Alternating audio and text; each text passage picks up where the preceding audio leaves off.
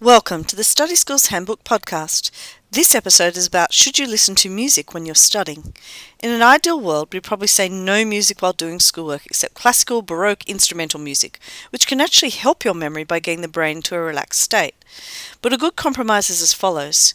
If the work is not very difficult and fairly routine, then you can have whatever music you like on. It will make you feel relaxed, it'll also make you feel like the time is going faster and help you stick to completing the work you need to do. But if the work requires higher order thinking skills like studying for a test, trying to understand something difficult, doing an essay plan, trying to learn or remember anything, then switch the music off. Otherwise it will end up taking you much longer to complete the task and to retain what you're learning, even though you're convinced it's not affecting you.